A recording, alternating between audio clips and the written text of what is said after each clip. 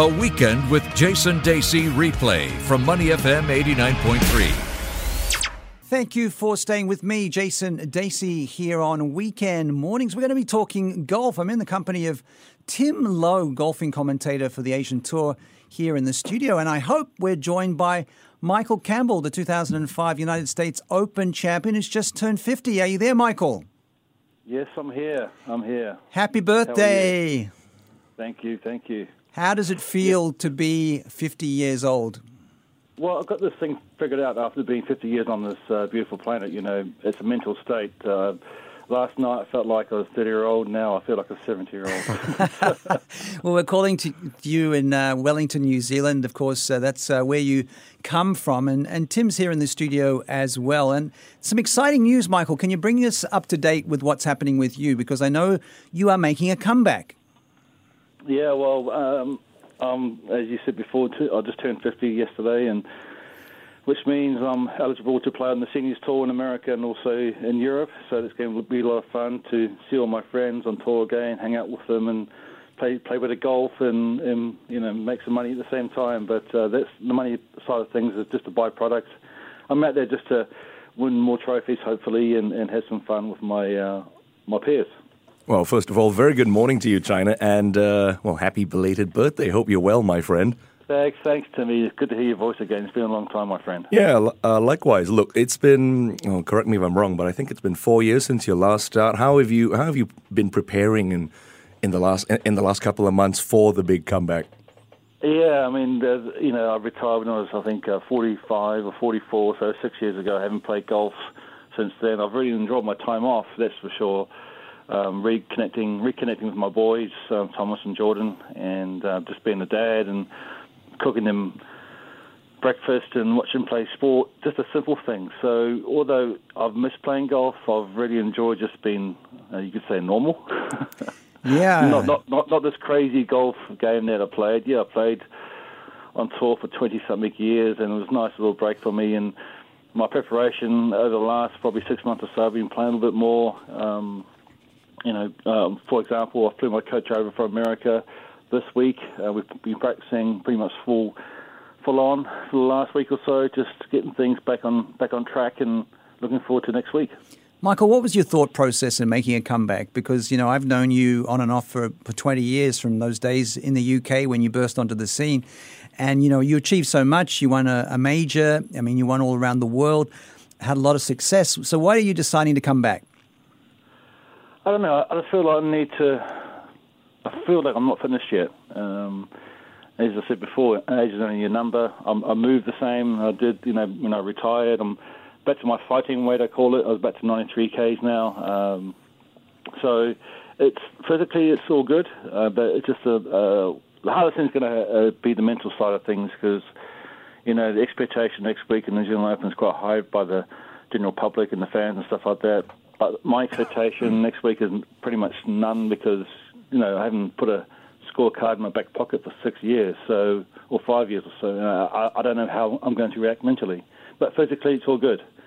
But I'm just excited that I'm going to start my new chapter or second chapter in my life, and there's not many sports in the world you can do that because in rugby or football or tennis, once you're a certain age, you're done. But fortunately enough, in golf, you have a second chance, and I'm looking forward towards the challenges ahead. Well, Campbell, you've obviously had some injury issues over the last few years as well, but I follow you on social media, as you know, and the swing looks quite good, but I'm interested to touch on the point about your mental game, because from all the conversations we've had, that seems to be one of the strengths of your game. I mean, how do you think you can prepare best for the 100th New Zealand Open next week? Because I remember that fantastic story you told me about the mental state you put me in on the back nine at Pinehurst.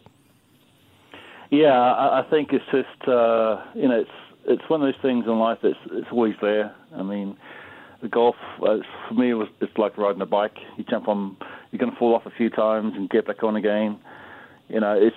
Yes, there's going to be a few mental battles out there for the next couple of months or so, especially next week. But if I just go in there with no expectation, just enjoy the moment, enjoy the week of 100 years of New Zealand Open, it's pretty cool. And me turning 50, so it's a nice correlation there. My expectations, I think the most important thing is just have your expectations open. I'm going there confidently, but just enjoy the week, really, and just enjoy the year. And you're still playing to kiss the cup, I imagine. I love kissing cups. That's the reason why. Only reason why I play golf is kiss the cups, not the fame and fortune. I was lucky enough to do it a few times in my career, but as I said before, I feel like I have this unfinished business, and that's why I'm going back there and playing again. We're with Michael Campbell, the 2005 United States Open champion, just turned 50, just making a golfing comeback. You know, Michael, you first burst onto the scene in 1995 at the Open Championship when you were leading after 3 rounds. And then, I mean, you had that dramatic injury, didn't you? And that's when we met. You were actually sidelined. I think you had a terrible wrist injury. You came into the BBC and was working as a pundit, as a young pundit, you know, already back in the 90s. Just talk about the ups and downs that you've had in your career and some of the dramatic moments like that injury. Yeah, it's just, as you know, Jason, it's such an unusual sport to play. It puts a lot of pressures in different parts of your body, your backs, your knees and your wrists. And during that 95, I had a left wrist injury, and then I had a shoulder injury later on, and I had a foot injury. So it's just one of those things that happens in sport. And you just got to bounce back from it, you know. Yes, I had some really low times in my career, times where I want to give up the game and throw the game away, and about probably 5 or 6 times I managed to bounce back again. And that's a show of character, I think. You know, if you go out there and just enjoy, because look, I am blessed to play a sport that's given me such wonderful emotions, highs and lows. You know, I've been awarded these incredible awards around the world. I can't complain. I'm just a lucky person to play my passion, really my love for the sport. So every time I stand on the first tee, I see that as a privilege to play, and I'm very humbled by that. You are a man who's achieved so much. You know, you won the U.S. Open and the World Match Play back in 2005 in the same year. But like you said, you've had a lot of ups and downs recently, and obviously stuff in your personal life and with several injuries. What kind of perspective has that given you since you last heated up on tour that you can use to fuel your comeback into the Champions Tour? Well, it's a very simple answer, really. I'm just lucky to come back and start playing again. You know, I went through a divorce about 5-6 years ago. That's not very nice, and I had a left ankle injury, but now I'm more healthy. You know, and I'm just lucky. That's how I look at things. Have a look at my life. Yes, I've achieved a lot in my life, you know, but the most important thing is health and happiness. And, you know, playing golf for a living is just a huge blessing for me. So that's how I look at it. I'm trying to put it in perspective. You know, people will give their right arm to play golf like I did back in those days, or even win a major championship. So I'm just very, very just humbled by that reason, that I'm just lucky to be out there playing again and turning 50 and have a second chance and have a second chapter in my life. And as I mentioned before, I'm just blessed to be where I am right now and go on tour and see my friends again and have a good time. Well, Michael, we love talking about the major championship that you won. Everyone who knows you, of course, we're cheering you on at the 2005 United States Open, 105th U.S. Open at Pinehurst, North Carolina. I mean, you've been asked about it many times, and now it's, 14 years ago. How do you look back now and that amazing duel that you had with Tiger Woods, and you were able to, lift the trophy? That was pretty cool. To go head-to-head with Tiger was 9 holes to play. I think it was 10 holes to play. I think I was leading by 1 shot from Tiger, and it came to a mental battle with myself, really.